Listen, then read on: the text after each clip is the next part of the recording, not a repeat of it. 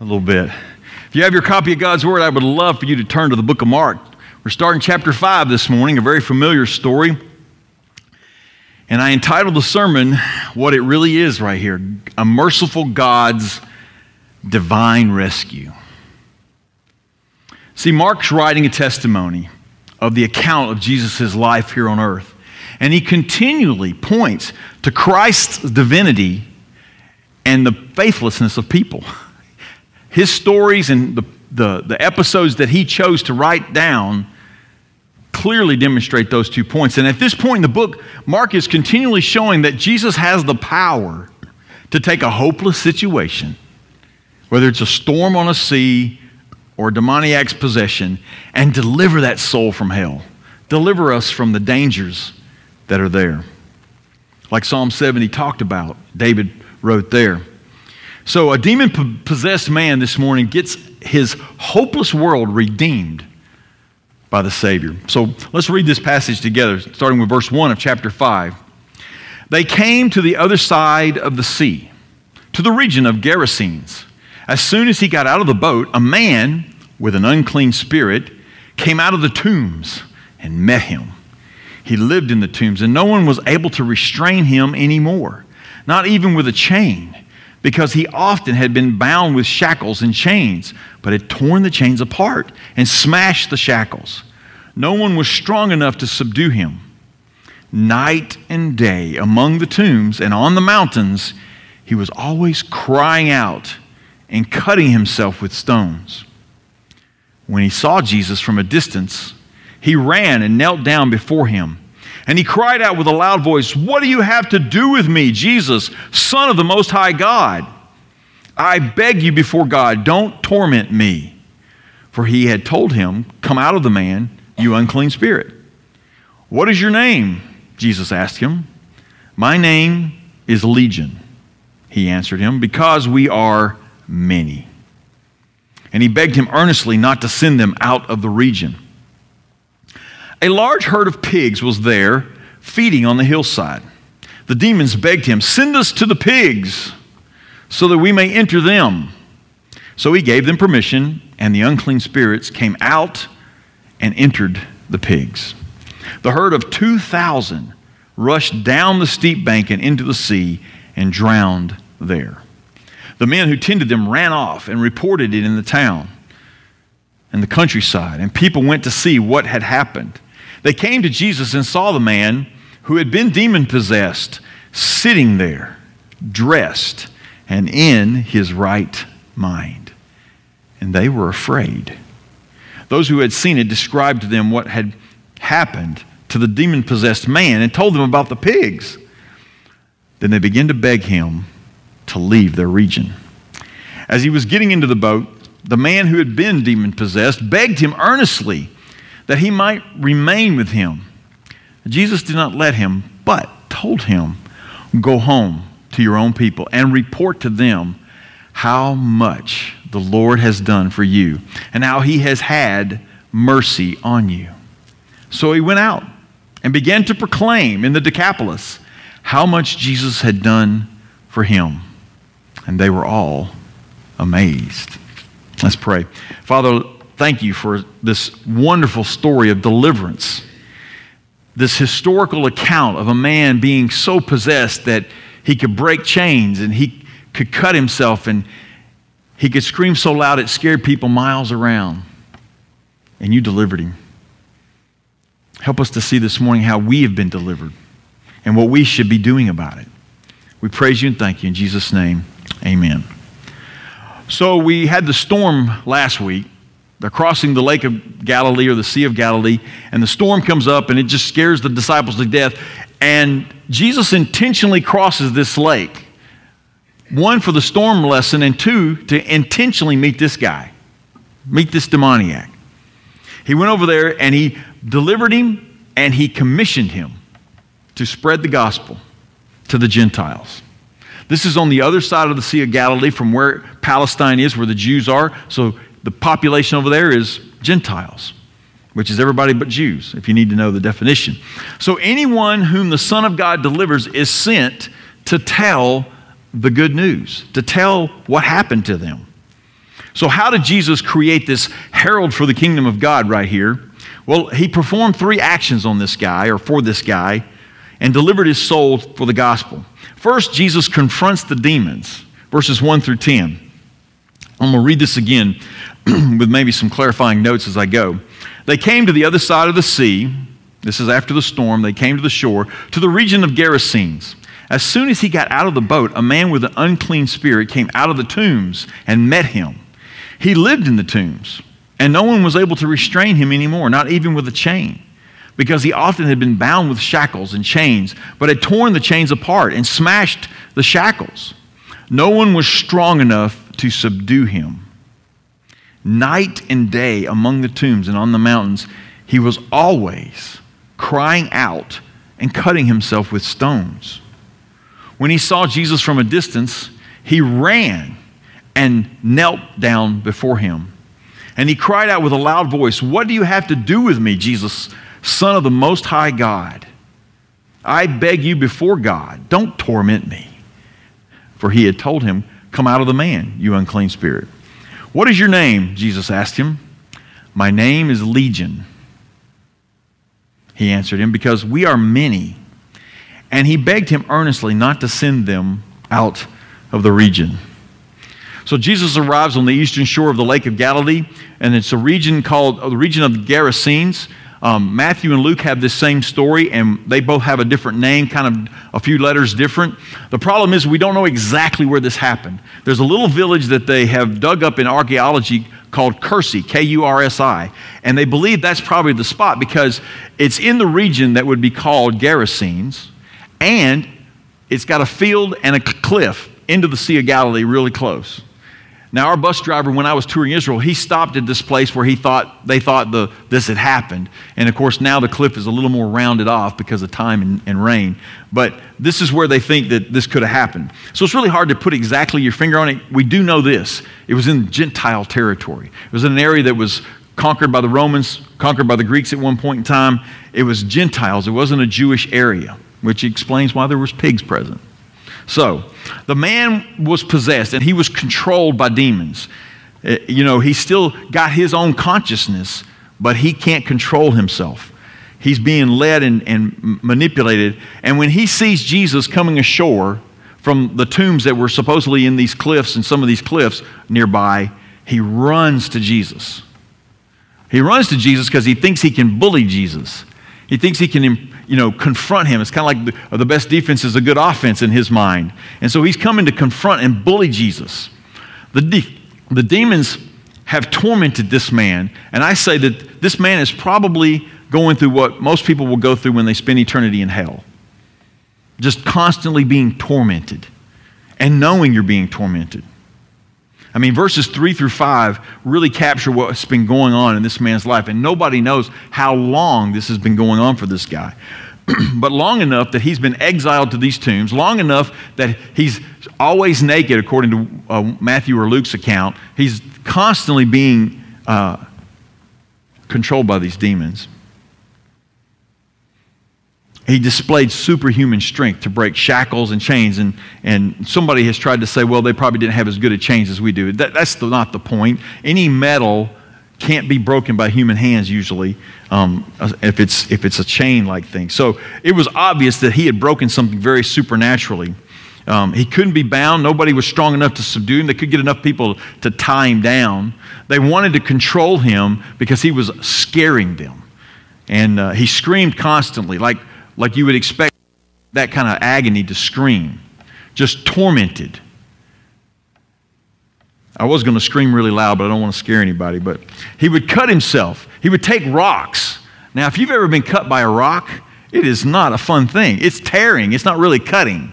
I've been cut by a razor blade. I very, very rarely feel it. It's like then it starts bleeding. But to be cut by a rock, but he was doing this because the demons wanted him to do it. Now, understand this. The demons were not trying to kill the man because that would be defeating the whole point of possessing the man. They want to torture him. They just want to torture him, and they want the whole region to know he's being tortured. And Satan is real, and Satan is something you should fear. That's what they were after. So they weren't trying to make him commit suicide. He was this plague on this community. I mean, they were fed up with him. They didn't know what to do with him. So the demons now rush up to Jesus, and they're trying to bully Jesus by using his name and his title. Jesus, Son of the Most High God. There was a demon earlier in Mark that used the same phrase because they know who Jesus is. And they shudder because they run up to him thinking they're going to bully Jesus, and immediately they drop to their knees.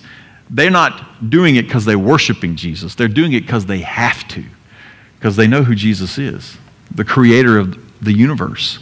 He is going to be worshiped in a knee-bowing way in some form or fashion. And they requested mercy from Jesus. Don't torment us, Jesus. But they're not willing to give it to that guy. It's so ironic. They requested mercy from God as they tormented this man mercilessly. They never gave him mercy. They never gave him a break. Day and night, always screaming and crying. So Jesus commands them to get out, but they kind of want to negotiate that a little bit. Now, they're going to come out. Jesus has told them to get out. But Jesus gives them a little room. He interacts with them for the sake of this testimony, for the sake of us understanding and maybe learning a little bit about demon possession and what's going on. So he asked him his name, Legion. A legion is a military unit of 6,000 soldiers. Now, I don't believe there were 6,000 demons in this guy because they used this phrase afterwards, we are many. So it was kind of a general term, probably used to kind of try to scare Jesus. We're 6,000 strong. But Jesus knew better. I think they're about 2,000 maybe because of the pigs, but that's another side note. But the demons used this man's voice and begged not to be cast into the abyss. That's what they're meaning when they say, don't cast us out of this region. Don't cast us into the abyss, into the holding cell that Satan and his demons will be cast into at the end of time and held until God judges them. They don't want to go there early. They don't know when Jesus is supposed to return, but they know it's not yet because this is his first time on earth. So don't throw us into the abyss of judgment, basically, to hold us there. This is another irony. They wanted their freedom. They wanted to be able to do what they wanted to do, regardless of what this man was going to, what they've been giving this man. Satan's always like this. He's always like this. He's always promising you something, then he takes it away from you. He's always talking with a forked tongue, as they say. He's always got a double standard. He's always like this. They wouldn't give this man freedom, but they wanted freedom. They wanted freedom to do what they want. So Jesus had met them with intentions to cast them out of the man, and they knew that, and he was going to pull that off in a moment. You ever met someone who wants special treatment but not willing to give it to anybody else? Well, that's exactly what we're seeing here in the demons. Jesus deals with these demons who are trying to bully him to their will, and that's not going to happen. Because you got to remember one thing, who this is, who Jesus is. Therefore, God has highly exalted him and bestowed on him the name that is above every name, so that at the name of Jesus every knee should bow in heaven and on earth and under the earth, Satan's domain, and every tongue confess that Jesus Christ is Lord to the glory of God the Father. That's Philippians 2. That's who they're standing before or kneeling before now. So they're not going to bully him. Now, from a standpoint of application this morning, demon possession is not near as common as it was back then. Matter of fact, during the church age we're living in right now, I believe Satan's kind of bound or restricted a little bit by the Holy Spirit being present in us. But sometimes he is allowed to possess people. And I've heard missionaries talk about, exorcisms that go on the mission field, and not the crazy Hollywood version. It's usually just kind of the convulsion, the realization that this person is being controlled by somebody else or something else. So it's not as often, but it's just one of the many tactics that Satan likes to use to scare and discourage souls from trusting God. See, he's all about getting your eyes off of God, getting your eyes off of Jesus. That's what he's all about. So this is just one of the tactics. And it's probably so obvious that it's not one he would use very often because it's just not as effective. You know what the greatest trick Satan ever did? Convincing the world that he doesn't exist. That's the greatest trick he's ever done. Convincing the world that there's no devil, there's no boogeyman, there's no Satan. You don't have to fear him, so you don't have to worry about religion. You don't have to worry about your eternal soul. There's no such thing as hell. We're all going to live in euphoria, nirvana. Anyway, that's his greatest trick.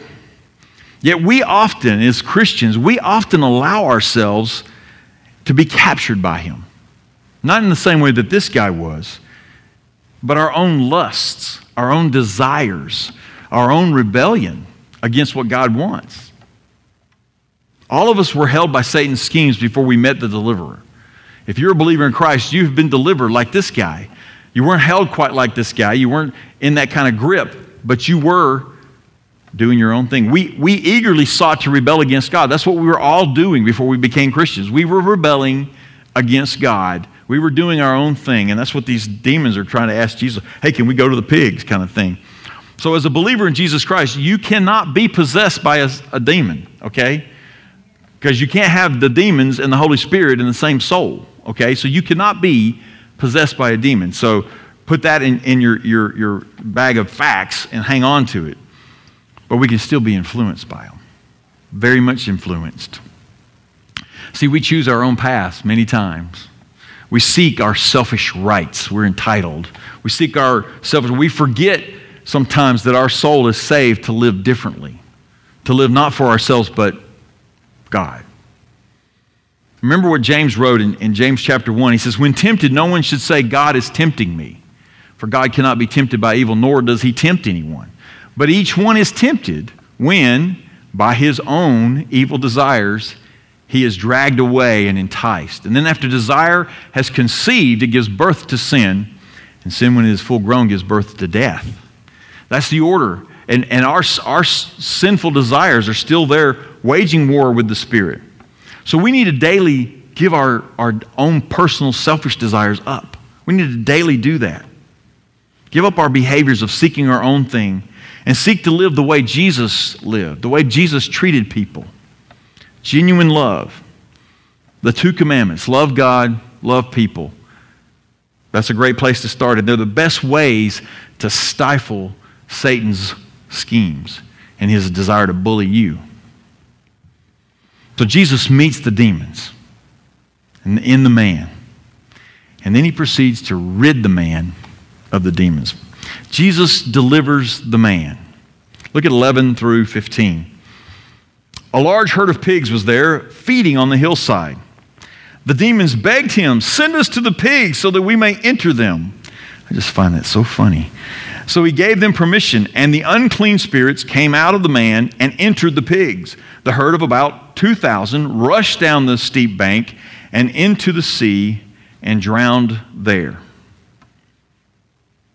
The men who tended them ran off and reported it in the town and the countryside, and people went to see what had happened. They came to Jesus and saw the man who had been demon-possessed sitting there, dressed and in his right mind. And they were afraid. How ironic. So the demons will choose the pigs over the abyss. Now, that's because they didn't really know what they were asking. Jesus really doesn't negotiate. He's not negotiating them a lesser sentence, okay? So don't think Jesus is negotiating with the demons. He's not. Jesus is letting them have what they want because he knows what the outcome is going to be. What is the outcome? They go to the abyss after all. The pigs run down the hill, drown themselves. Demons have nowhere else to go but to the abyss. So they're exiled now till the end of time. Praise Jesus. We don't have to worry about those 2,000 demons. But pigs don't make a great possessed person. They don't have a soul. And I know some of you animal rights lovers might argue with me, but animals don't have souls. They can't trust Jesus Christ as their Lord and Savior. They don't have souls. So pigs don't have the souls.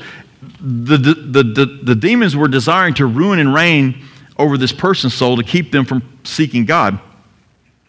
They desired to discourage. They desired to create fear. But pigs don't make that great of a demon possession. So the herdsmen, they left the scene to report. I mean, here they are. They're responsible for 2,000. Have you been around 2,000 pigs? I've never been around 2,000 pigs. 2,000 pigs. Whew, I can't even imagine the smell. And they're responsible for them, and they're gone. They're all floating in the Sea of Galilee. And I'm sure they were harvested out of there and slaughtered, but that was a lot of pigs to slaughter at once. I'm sure there was a lot of capitalism going on because the market had too much pork. But anyway, so they gathered up, but people come out to see the great pig slaughter of 30 AD. They want to see what in the world happened. You're telling us about pigs. That's what the guys went to town to tell everybody. 2,000 pigs just ran down the cliff and drowned. They didn't go to tell them about the man. They said, 2,000 pigs just ran down the hill and drowned. And when the people arrived, boy, were they surprised. Here's this plague on their community. Here's this guy who screams and shouts and cuts himself, and he's just been exiled to the tombs. Here he is, delivered. Delivered. Jesus delivered him. He now sits. He doesn't run around. He's not constantly in a frenzy. He's not having convulsions. He's not picking up rocks, looking for sharp rocks to cut himself. He's sitting. He's dressed. Praise the Lord. Matthew or Luke records that he ran around naked most of the time. Couldn't keep clothes on him. And he speaks in his right mind. Sort of reminds you of the prodigal son, doesn't it?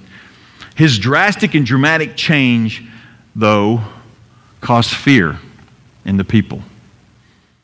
See if we can understand that a little bit. So this kind of power of deliverance that they just saw, this kind of power of deliverance put their hearts in a terror. They were terrified. They looked only to the impact that was on them. If he's strong enough to deliver this man from whatever possessed him, and remember, these are Gentiles, they have pagan beliefs. They don't have the Jewish one God and one devil kind of thing. They've got all kinds of ideas. But they're like, if he could have that kind of impact on this one man, what could he do to us? That's probably what they were thinking. What's the impact on us? They weren't worried about this guy who's now dressed and sitting in there and in his right mind. They didn't care. They cared about only them. I mean, so great of a miracle this is, it should have testified to them God Almighty was there. I mean, just like the storm calmed and the disciples are like, who is this? And they stuck with it and they said, well, I don't know exactly, I don't understand it completely, but I'm sticking around. These guys were, this town and these people were afraid. And they weren't willing to accept it. And they missed, and they couldn't see the power in the human being, that in a human being being trustworthy, and they missed the fact that Jesus was not just human, he was God as well. God delivered the man from the worst fate of human existence. Trust me, this is terrible, would be a terrible way to exist. And their reaction was purely selfish. What could this do to us?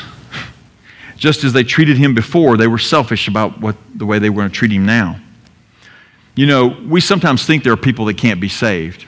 I know we say we don't a lot of times, but I mean, let me tell you, Satan worshipers have been saved by grace through faith. Drug dealers, human traffickers, pedophiles, murderers, prostitutes, pimps, they've all been saved at some point. Somebody has been saved that was in those lifestyles by the grace of God Almighty through the Lord Jesus Christ. That's happened.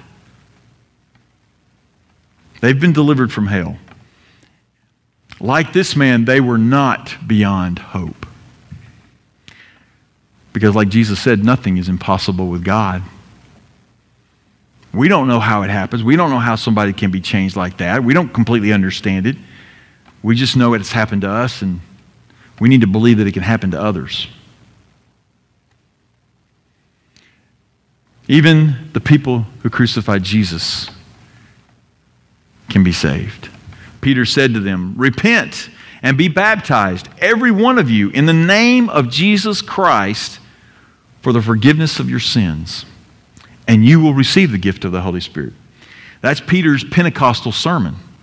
And they asked, what do we do? These are the people who took Jesus to the cross and nailed him there, had the Romans nail him on a cross. These are the people who said Jesus is not the Messiah.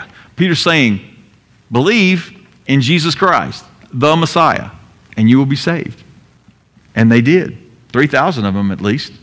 Praise the Lord. So I mentioned earlier that we find ourselves in this kind of gripping by Satan. Satan sometimes has gripped us, and we find ourselves in this same predicament with this guy.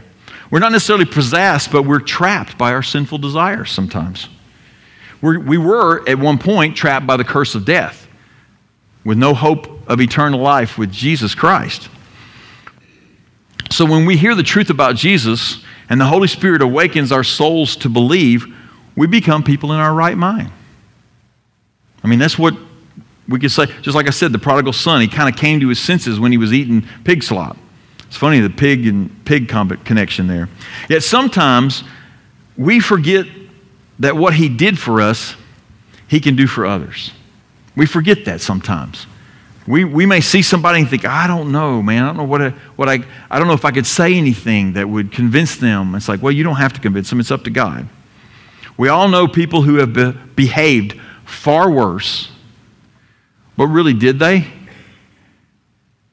In God's eyes, sin is sin. The consequences may be different. The repercussions may be different in our society, but in God's eyes, sin is sin. All have fallen short of the glory of God.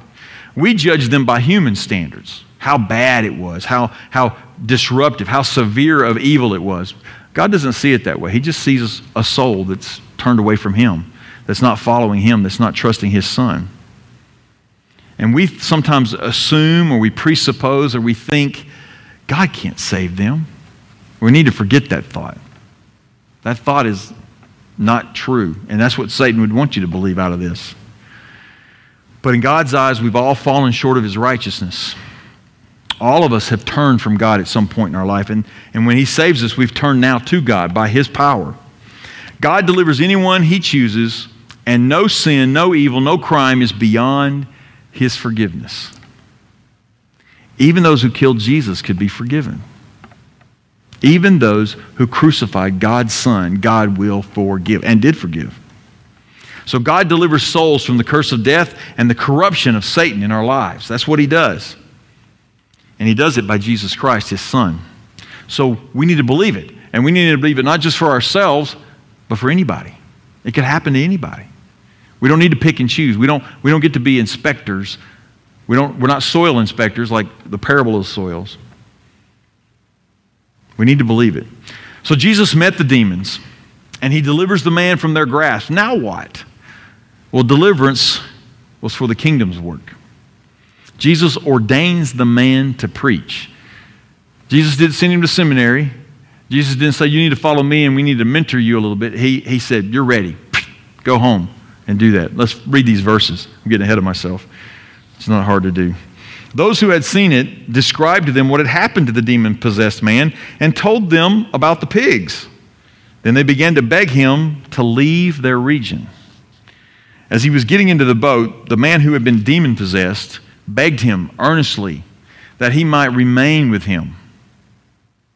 Jesus did not let him, but told him, go home to your own people and report to them how much the Lord has done for you and how He has had mercy on you. So he went out and began to proclaim in the Decapolis how much Jesus had done for him, and they were all amazed. The people of that region rejected Jesus, flat out. They rejected His message. They rejected His salvation. They didn't want anything to do with Him. Their fear and their self-preservation kept them from understanding what had actually happened. They kept them from understanding the truth that had just happened right before their eyes. So they begged Jesus to leave. And you and I go, wow, I can't believe that. Many times we beg Jesus sometimes to leave us alone. But that's a sermon for another time. But this kind of happens every time someone rejects the gospel. They're asking Jesus to leave them alone, to leave them. And it's a sad day when people see the might of our Savior, but refuse His salvation. And they walk away from those conversations. They walk away from those opportunities. But we leave it in the Lord's hands. But this man, oh, what a story. This man is delivered and given a new mission in life. I mean, his whole existence is to sit naked in the tombs and cut himself and scream. That's all he's been doing. And every time they come to try to subdue him, he fights them all off. That's his whole existence. That's all he's doing. Day in, day out, all night. And now he's got a new mission. He followed Jesus and he begged him, oh, I've got a Savior. I want to go with you. Man, I want to go with you because these people don't love me. They've asked you to leave, and you delivered me. But Jesus had a better plan, and he always does. We sometimes forget that. He basically says, go to the people who know you, to the ones you can connect with, and tell them what happened. Go reconnect with your family and friends, those you may have offended, those you may have alienated by your behavior in the past. Go to them. Speak to them about the mercy and the grace that Jesus has shown you. So, he did what he was told. How refreshing. He did what he was told. He went to the Decapolis. Now, the Decapolis is just a Greek word for 10 cities. There were 10 cities scattered about, not real close together, but they were in a region. So the region of Decapolis has 10 cities. It's east of the Jordan, all Gentiles. And he told them about his deliverance. And I am sure most people in that area had heard about this guy. You know, you heard about that guy over there in Gerasenes? Whew, man, screams, cuts himself with rocks. So he did what he was told and went and told them about his deliverance. And what's the result? Amazement. They're amazed and they're listening to what he said. And the reason we know they're listening, because in Mark 6:53 and in Mark 7:31 and in Mark 8:10, Jesus goes to these regions, some of these Gentile regions, and crowds come out and are amazed and wanting to listen to Jesus. And I believe it's because of this guy's testimony. I believe he made a difference. He was a Billy Graham to those people, just shouting out to as big a crowd as he could probably gather. This is what my Jesus did for me. You ever had good news and you couldn't tell anybody? It's kind of hard, isn't it? It's really not good news until you share it. It really isn't. We may call it good news, but it's like, I got good news. And they're like, what is it? I can't tell you. And they're like, well, how do we know it's good? You know it's good. You think it's good. Good news is meant to be shared. Paul really deliberates this in Romans chapter 10. He says, how then will they call on him in whom they have not believed? And how are they to believe in him of whom they have not heard? And how are they to hear without someone preaching? And how are they to preach unless they are sent? As it is written, how beautiful are the feet of those who bring the good news. He was sent. This man was sent. He had a new mission. He had a new lease on life. He had some great news to tell everybody. And people going, no, it can't be that guy. That's not the guy that was in the tombs. Oh yeah, I was there. So this man remembered the torment of his soul. And now that he was delivered, he could tell everybody about it. The question for us this morning, has Satan got your lips sealed? Have you forgotten what God did for you, what Christ did for you? The deliverance of your soul? Maybe not near as dramatic as this guy, but I wouldn't want to have this dramatic one. This was pretty bad, what he had to put up with beforehand. But when we hold our tongue about Jesus, we are really disobeying Jesus. Jesus said, go home, tell your folks, and he did. And we see the results of it. Hopefully, I pray that people can see a difference in you. They can hear a difference in you, the way you talk, the way you treat people. They can see a change, that you live differently, you react differently, you treat others differently. Most of us probably didn't have, like I said, this obvious of a change, but we have been changed. Even if you were saved as a small child, you have been changed. Your life is different. And you don't need a dramatic testimony. You just need a testimony that Jesus has saved your soul.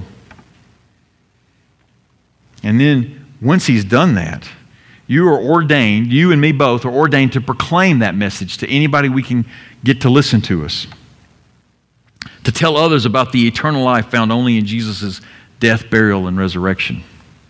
When Christ returns or calls us home, will he find us faithful to this calling? I hope so. I hope we're all trying to find a way to talk about Jesus to those around us. He left us here for that purpose. He didn't save you and then left you here just to kind of coast or just to enjoy the earth, although that's nice.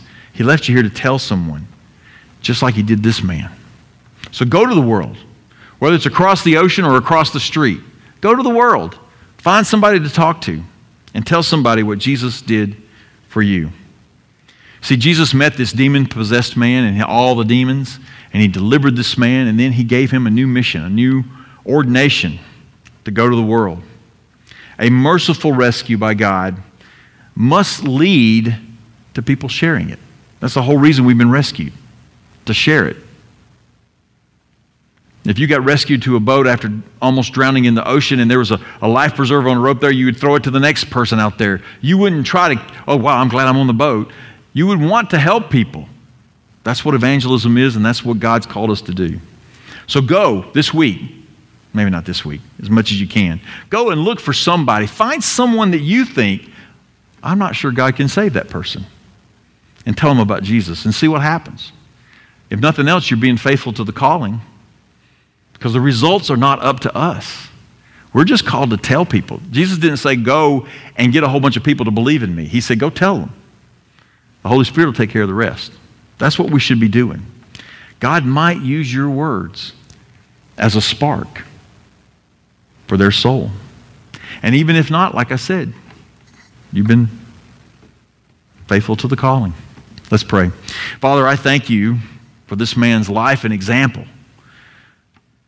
And I thank you for delivering him from that torment, from that pain, from that anguish. I thank you that he has received his reward and he is secure in heaven and he is with you. And I thank you for that opportunity we all have. I pray that we can be faithful to that calling because we have such a great salvation you have blessed us with. We must go to the nations. We must tell people about your Son, Jesus Christ. Help us to do that, Father. In Jesus' name I pray. Amen. All right, listen, believer. If you've been radically changed, a new heart that takes the power of God, you need to go tell someone. If you want to become a full partner in our church, come talk to me. I'd love to talk to you. And if you think Jesus can't help you, he can.